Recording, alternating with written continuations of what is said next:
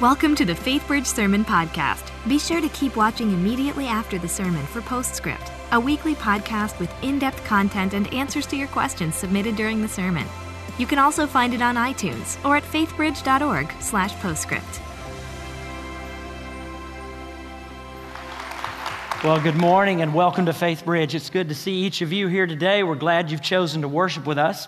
We are going to be in the book of Philippians. That's about halfway through the New Testament. We're going to be in chapter 3, so if you want to go ahead and turn there, just put your finger on it to hold it for a little bit. If you need a Bible, raise your hands. Our ushers are coming down the aisle. They'll be glad to give you one, and please consider that our gift to you. If you don't presently own one, we'd love for you to take that home and begin to read it. Before we jump into the Word, let's take a moment and pray together. Father, we're grateful for this day, for your presence in our lives, for the opportunity that we have to be in your house.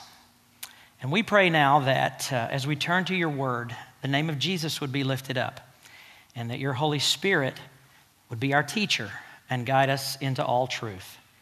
It's in Jesus' name that we pray. Amen and amen.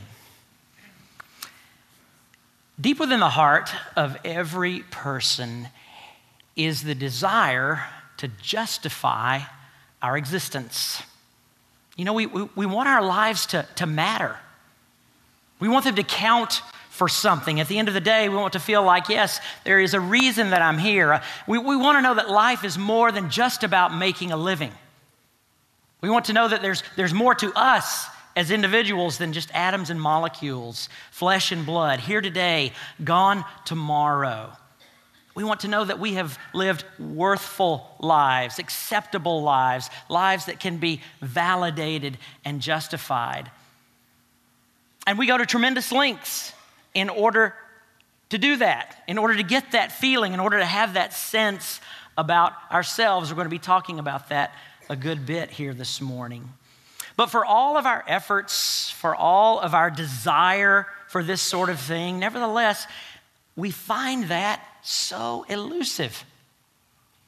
When it seems that it's just within our grasp, suddenly it's out of our reach. And we hope that surely, the next achievement, the next promotion, the next raise, the next attaboy, attagirl, next feel good about myself is going to land us in that spot where, yes, I'm okay. And I have no apologies to make for being me, and I'm just totally at peace with who I am. But I am afraid that Bono, the lead singer for U2, spoke for more of us than he realized when he sang, "I still haven't found what I'm looking for." We're on this desperate search. Of course, it's nothing new. It's been around since the beginning of time. Certainly 2,000 years ago, we see it in the Apostle Paul. Just like you and me, Paul was a man who wanted to make his mark. And early in his life, he set his sights on what that mark would be. Paul wanted to be a teacher, but not just any teacher. He wanted to be the perfect teacher. He wanted to be the perfect student of the law. He wanted to live according to the law in every single way, the perfect role model for all who would watch him. In other words, Paul wanted to be a Pharisee. And in Philippians chapter 3, we see Paul working very diligently to prove that he had, in fact, achieved that goal. I'll give you a little context before we start reading. In this chapter, Paul is establishing the fact that nobody worked harder than he did to feel good about himself. Nobody ever put forth more effort to make their mark than the Apostle Paul. And so we begin reading in verse 4. If someone else thinks that they have reasons to put confidence in the flesh, I have more. Circumcised on the 8th day, of the people of Israel, of the tribe of Benjamin, a Hebrew of Hebrews, in regard to the law, a Pharisee. As for zeal, persecuting the church. As for righteousness, based on the law, faultless. Faultless. One thing you can say about Paul for sure is he did not have an ego problem. Felt very good about himself. But we can't give Paul too hard of a time because you and I engage in the very same pursuit. Now, granted, none of us, so far as I know, have any desire to be a Pharisee nowadays, but we have identified those things in our culture that make us significant, that give us a sense of importance. And we invest energy and time and money, all sorts of resources towards moving in that direction, moving to that place where we can finally say, yes, I'm here, and I feel good about me. I have a place in this world.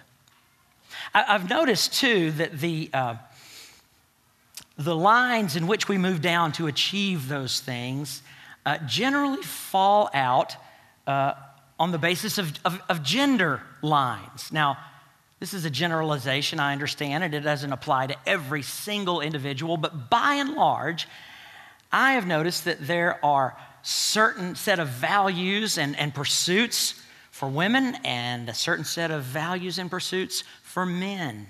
And in their individual spheres, there's a question that each sex asks of themselves. A question, and the answer to that question makes all the difference in the world in how they're going to feel about who they are. And the question for women is this: am I good enough? Am I good enough? In the crowd that I run with, is that the perception that people have of me, that I am good enough? I mean, do I run in the right crowd to begin with? Am I in the right mommy group? Am I in the right social set? And these friends that I have in this particular group, what do they think of me? I wonder, what do they say about me when I'm not there? Is my home nice enough? Is it decorated in a way that can impress other people, or at least make them think that I know what I'm doing when it comes to decorating? What about me? Am I skinny enough? Do I wear the right cute clothes that people notice? Does my husband still find me attractive? Or does he find himself looking in other directions? My children, I love them so much, but am I a good mother? Am I good enough? Or am I scarring them in some way that's going to make their life difficult? How are they turning out? Are they good enough? Are they smart enough? Are they athletic enough? Are they pretty enough? Are they accepted in their social group? Are they going to get into the right college? I wonder, ladies, in your quieter moments, perhaps when you're driving by yourself, or maybe when you're lying in bed just before you drift off to sleep, how much space in your heart do these sorts of questions take up? How much real estate in your heart do these questions occupy? Gentlemen, we have our own questions. The primary one for us is, am I important enough? Am I making my mark? Do my peers perceive me to be one who is accomplished, who's going somewhere? Am I developing a reputation as a go-to sort of person? When I walk in the room, do people perceive about me that, yeah, I've got my act together and good things are happening in my life, and I'm putting forth the effort that is necessary, and I'm earning that right reputation?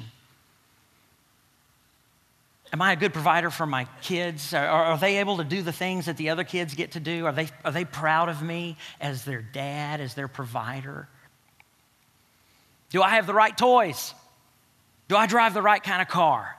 Does it communicate something about me? Do I have the right hunting and fishing gear? Do I have the right memberships? Do I have the right clubs? Does my persona say to the world, yes, I'm a man and I'm going somewhere and I am important?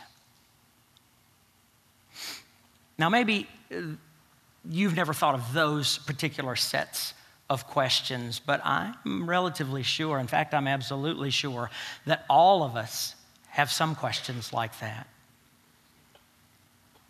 And no matter how hard we work to achieve those things and to answer those questions satisfactorily so that when we look in the mirror, when we look at those around us, even we look at God, there's this inner sense of, yes, I am acceptable. I am good. We just can't get there. It may not be in the forefront of our mind every single day right when we wake up, but kind of like that perennial Houston mosquito that just constantly buzzing around. We just can't quite grab that thing. Those questions dance in and out all throughout the day, throughout the week. And we're thankful, if we think about it, that those thoughts can't be broadcast for the whole world to see, but that we can keep them right here between our ears. We work hard. In fact, if it weren't so sad at how we expend so much time and energy and hope moving towards that kind of validation, if it weren't so sad, it would almost be funny. But it's not funny. And it doesn't lead to a joyful life. I can tell you that from experience. You see, pastors can be among the worst when it comes to sizing each other up, to pigeonholing one another, to sort of taking the measure of the other individual. I remember when I graduated from seminary, now close to 30 years ago, it didn't take me long. Nobody ever said this out loud. It was unspoken, it was unwritten. But it didn't take me long for me to figure out that if you want to be a real pastor, you've got to be a senior pastor. I mean, being an associate or being a staff member, sure, that's honorable, but let's be honest. I mean, it's B team, it's Bush League. And if you want to be an even more real pastor, not just a senior pastor, but a church planting senior pastor, I mean, those are the trailblazers. Those are the guys and ladies who are making it happen out there. That's what you should aspire to. Well, my goodness, I didn't want to be second string. I didn't want anybody to think less of me.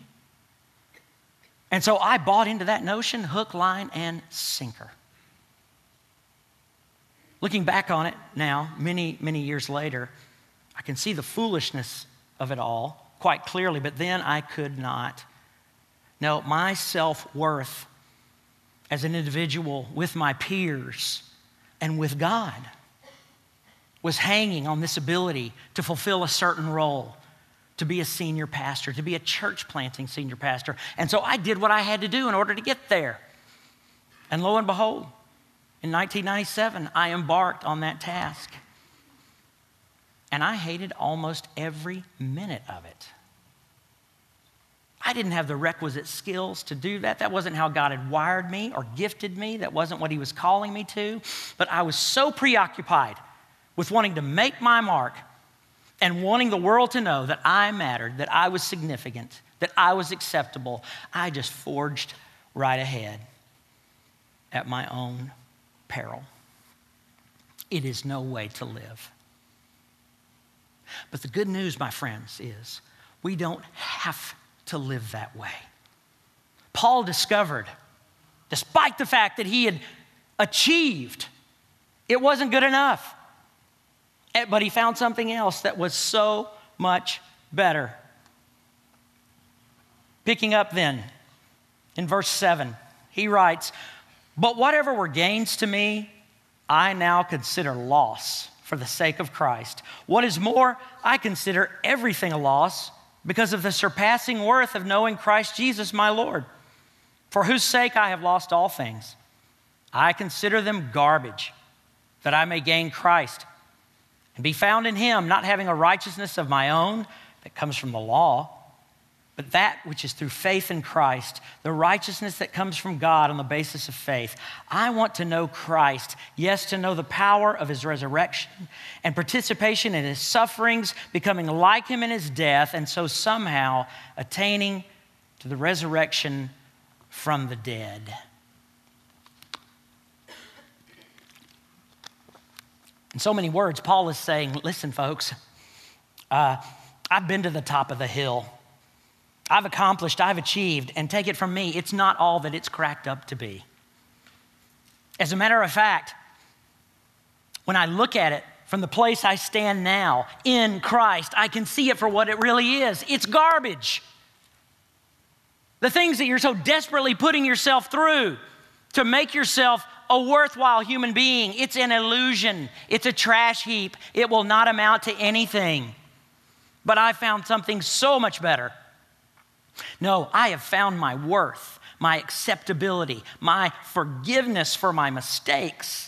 I have found true life, not in myself, not in anything that I could do, not in anything that the law, which I have studied so diligently, requires me to do,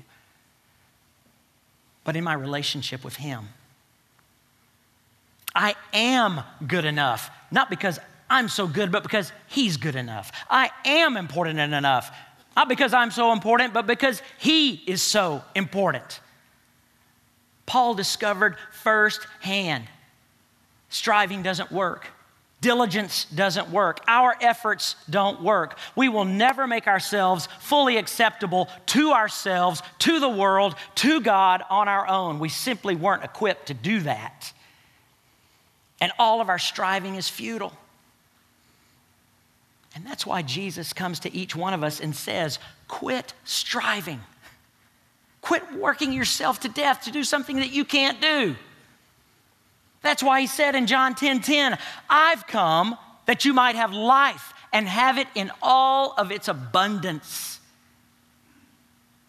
I am life. And it's only as you and I enter into relationship with Him that we find what we are so desperately looking for. I mean, do you know how we got in the mess we're in the first place? You have to take it all the way back to the very beginning. When God created the first man and the first woman, He had such high hopes that as a race we would exist in perfect fellowship with Him, looking to Him for our every need, looking to Him for our worth and our validation, acknowledging Him as Almighty God and never to ourselves or our accomplishments. He so desired that and was more than willing to give it to us. But He wasn't going to force it on us. He gave us the choice. And He made it quite plain to Adam and Eve. He said, look, if you will stay connected to me, you will have life. But if you choose to go your own way, you just need to know it's a one-way ticket to death.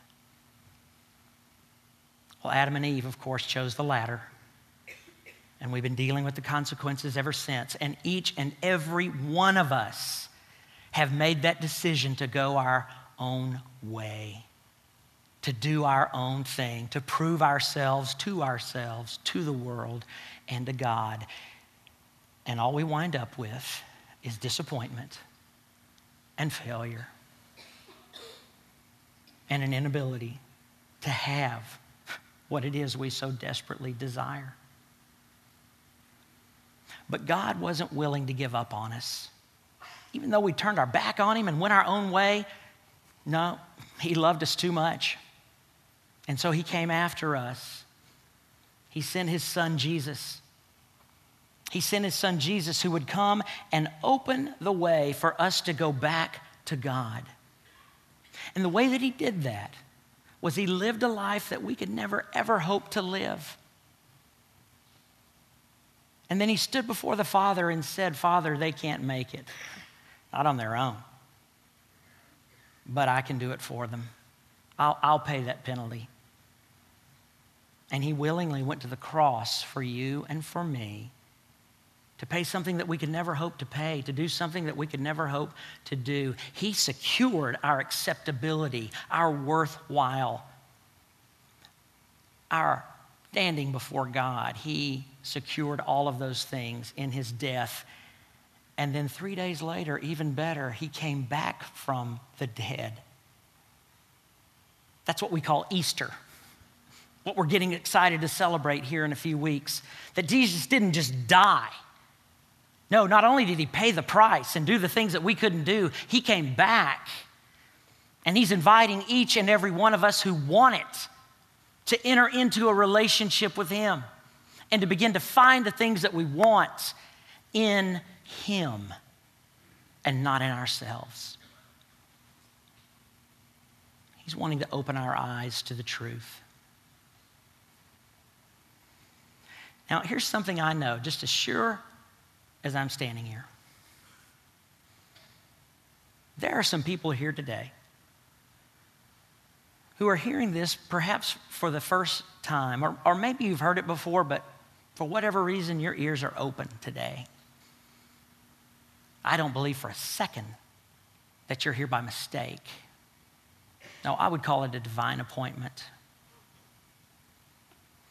I think God has brought you here to hear these words so that you can discover for yourself, I can lay it down. I don't have to do this anymore. God loves me. God has reached out to me, and I can find my acceptability in Him. Don't let this opportunity go by to enter into that. You have nothing to gain by passing it by and everything to lose. Paul said, I want to know Jesus, and I want to know His power and the power of the resurrection. In other words, I want to live a life that's beyond me. And I can only find that in Jesus. And that's what Jesus wants for you today. And in just a little while, we're going to pray. And if that's you, if your eyes are being opened for the first time today, I want to give you an opportunity to act on that. And let Jesus come into your life and begin to give you what you could never, ever develop on your own. Here's one other thing that I know. There are some of us here today who do know Jesus. We've been in that relationship. But for whatever reason, we just can't quite let go of that pull to validate ourselves. We keep being drawn back to it over and over. And even though Jesus has said, I love you, I accept you, I forgive you, still, it's kind of like we're hedging our bets. I mean, okay, Jesus, thanks for that. But on the off chance that it doesn't work, here, I'm going to hold on to this. And I'm going to show everybody how great I am by my job or my appearance or my relationships or my possessions, or you fill in the blank. We want to hold on to Jesus with one hand and hold on to the world with the other. But Jesus doesn't share, especially when it comes to our souls. They are too important to Him. And He paid too high of a price for them to let us be deceived into thinking that we can live this way. No, there's only one way to be in a relationship with Jesus, and that's with both hands. That's where we surrender what we think we can do for ourselves. We surrender what we think the world can do for us, and we say, I'm going to trust you. And I know it's scary. And I know the prospect of it for some of you, even as you hear these words right now, is a big swallow and an inner thought, I don't know that I can do that. I've invested so much in these other things. I mean, what might Jesus do with those things if I let them go? I'll be honest with you. That's His prerogative. He gets to decide. But you will never, ever, ever regret it. I can tell you that on the basis of the authority of God's Word, and I can tell you that based on my own experience. You see, I was living this life. I knew Jesus. I was serving Jesus. I was a pastor. But I couldn't find my worth in Him. No, I was so fixated on what everybody else thought about me that I'm holding on to this ball and chain called a church plant and a senior pastor, and it was killing me. After 5 years, I was physically exhausted, emotionally exhausted, spiraling really down into some depression, truth be told. But through a series of events that I don't have time to go into this morning, God opened my eyes and helped me see, Dan, this is no way to live. I want you to turn to me with both hands because I'm here for you. And by His grace, I was able to do it. I was able to let go and say, I don't have to be a church planter. I don't have to be a senior pastor. I don't have to be anything except available to Jesus. And he showed himself faithful to me. When I stepped out of that church planting role, not really knowing what might be next, it wasn't long until I was in a conversation with my dear friend Ken Werlein, who was doing exactly what God had called him to do, plant a church, this church called Faith Bridge. And he said, hey man, this thing's taken off, and I could really use some help. What would you think about moving out here to Texas from Atlanta, Georgia, to join me? I remember as Becky and I were going to bed that night, we're both native Georgians, lived there our whole lives. I said, honey, what would you think about moving to Texas? She said, I hope you have a good time. So, well, honey, could we at least pray about it? And we did. We prayed about it for a whole year. And every month, there was a new green light. Dan, this is what I want you to do. And so we made the move. And we came on out here. That was 16 years ago. And I can tell you without reservation, these have been the most satisfying, fulfilling, meaningful, purposeful years of my life. Not just in ministry, though that has been important, but in the life of my family. I'm so thankful that my girls have grown up at Faith Bridge, that they've come through the kids' ministry, that they've been on the road, that they've come to know Jesus through the ministry of this church. And almost as a big bonus, icing on the cake, Jesus has given me an opportunity to preach to thousands more people than I ever would have as a church planter, to travel around the world telling people about Jesus in places I never dreamed I would go, to have a part in helping with the planting of 5,000 house churches in India. Never entered my mind. I'm here to tell you today, friends, God is good. And God loves you. And he's ready for you to step off of that treadmill. He's ready for you to let go and take a hold of him. So let's don't waste any more time. Let's pray together.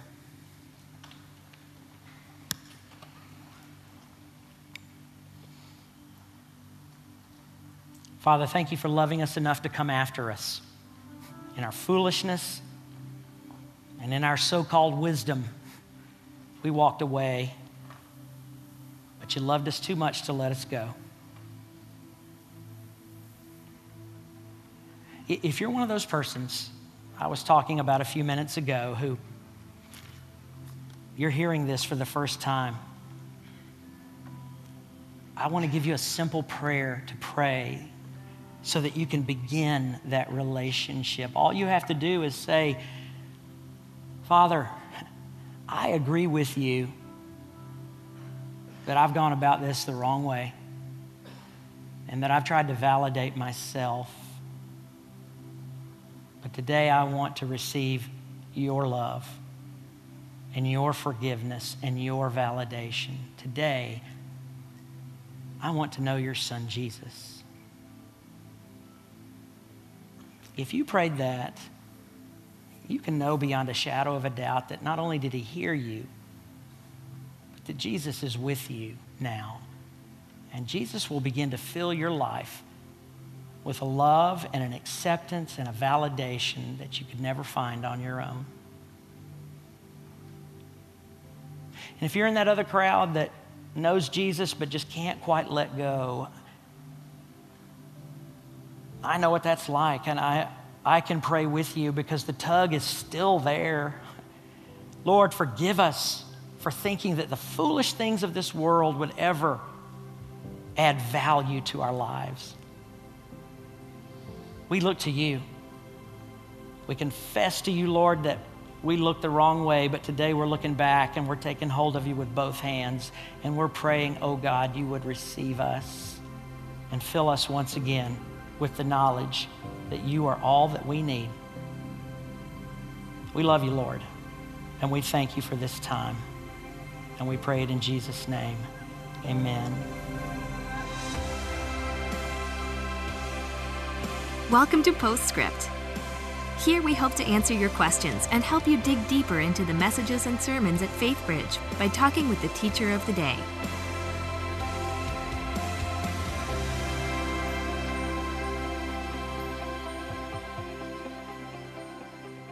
Well, welcome to Postscript. My name is Michael Sullivan, Business Administrator here at FaithBridge, and I'm joined by Dan Slagle, our Care and Bridging Pastor, who just brought us part 4 of our Joyful series on a message called Joy Through Surrender. Thanks for being here, Dan. You bet. It's a great message today. I think it really met people right where they were at, and we had a lot of questions that came in because of it. Okay. So let's get going. The first question, I think it's a really great one, is you were talking about ambition and things like that, and somebody said, well, how will I know if my ambitions are in the wrong place? Will God send me a stop sign, or how do I know if my ambitions are in the wrong place? Yeah, that's a great question to ask. God doesn't usually communicate quite so explicitly. Mm-hmm. So I would take a multifaceted approach. First thing I would do is examine my heart and my overall walk with the Lord. Am I in good fellowship with Him right now? So, honestly, meeting with Him in the Word, praying. Am I involved in a local body for purposes of correction and growth and those kind of things? If all of that is in good shape, then we can sort of begin to narrow the focus a little bit. We can begin to ask ourselves, what is my motive for doing this? When I think about this opportunity, what is the first thing that comes to my mind? Is it to increase my bank account, to make a name for myself? Am I at the top here, or am I thinking in terms of bringing glory to Him? Subjectively speaking, I think there's something to be said for inner peace or a lack thereof. If every time you're involved in this, something's not right, that's probably a pretty good indicator the Holy Spirit's saying. I would definitely seek the wisdom of others to double check. We can deceive ourselves so easily. So being a part of a local body, and perhaps even better, a grow group of people who know us, that we trust, who can speak truth into our lives.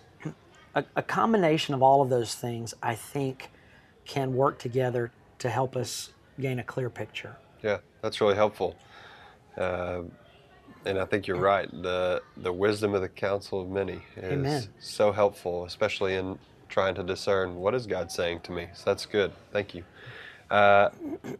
Maybe a second question that came in was you kind of mentioned in your sermon that there were some personal steps that you took, but that you didn't have time necessarily to dive into all of that in the sermon. Why don't you take us through? What were some of the steps that you took to really get your focus back onto God and away from some of the church planning stuff that you talked about? Sure. Well, one of the first things that I did was go and seek some help.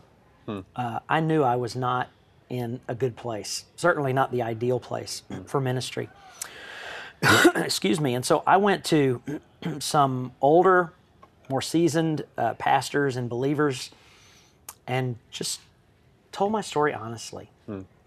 Another thing that I did, and I'm going to chalk this up to divine inspiration, I sat down and made a list of the 20 people that I felt like knew me the best in the whole world and really had nothing to gain or lose in their relationship with me. They just knew me. And I wrote a letter to each one describing where I was, asking them, what gifts have you seen in me honestly?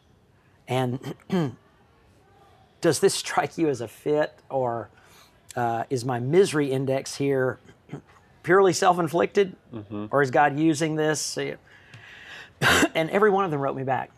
Really? Yeah, every single one. Wow.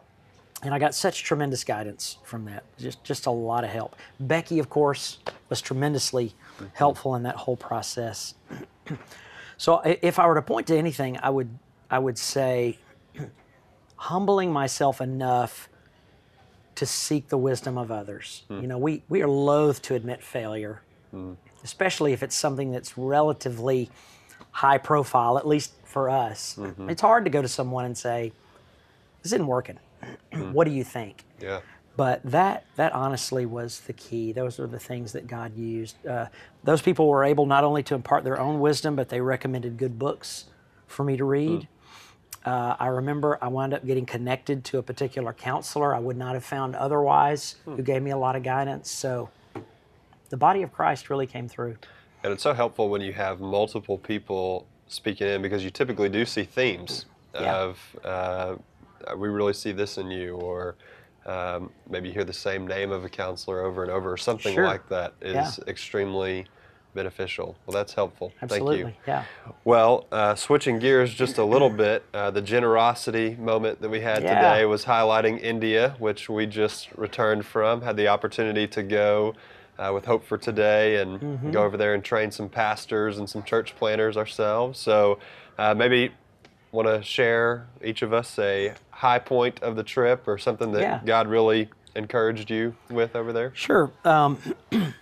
Honestly, Sully, the high point of the trip for me was the opportunity to do ministry with you. It was just a lot of fun to go together and enjoy that culture, but also to see the impact that you're making in the lives of those people. I saw a lot of appreciation on their part, just a lot of gratitude for what you brought to the table. And, you know, as the older guy, it warmed my heart to see you moving onward and upward in what God has for you to do. Well, I appreciate that. It was a great trip. I really, every time I go over there, I'm so challenged by their faith. I mean, these people are dealing with some tough stuff. I mean, persecution is no joke. I mean, you were even sharing with our staff this week, the guy who lifted up his shirt and said, here's the stab marks that are real. And I was meeting with two pastors right there from Kerala who were wanting to just build a church, and the government had shut that down. And so I was so inspired by this man, and we talked about this. He and his wife just said, well, the church has got to be somewhere. Can't be here. Why not our house? And so they retrofitted their house so that 35 people could come and gather on a weekly basis. Wow. I mean, it just was such commitment. Yes, and you know, it really challenged you to say and ask of yourself, you know, what commitment do I have to the Lord even here? And so, just a great trip, always inspiring, always encouraging. So thankful to be a part of that ministry and just the effect they're making. I mean, 5,000 churches planted. Blows my since mind. 2009. Every It's time. really amazing. So God's doing a good work there.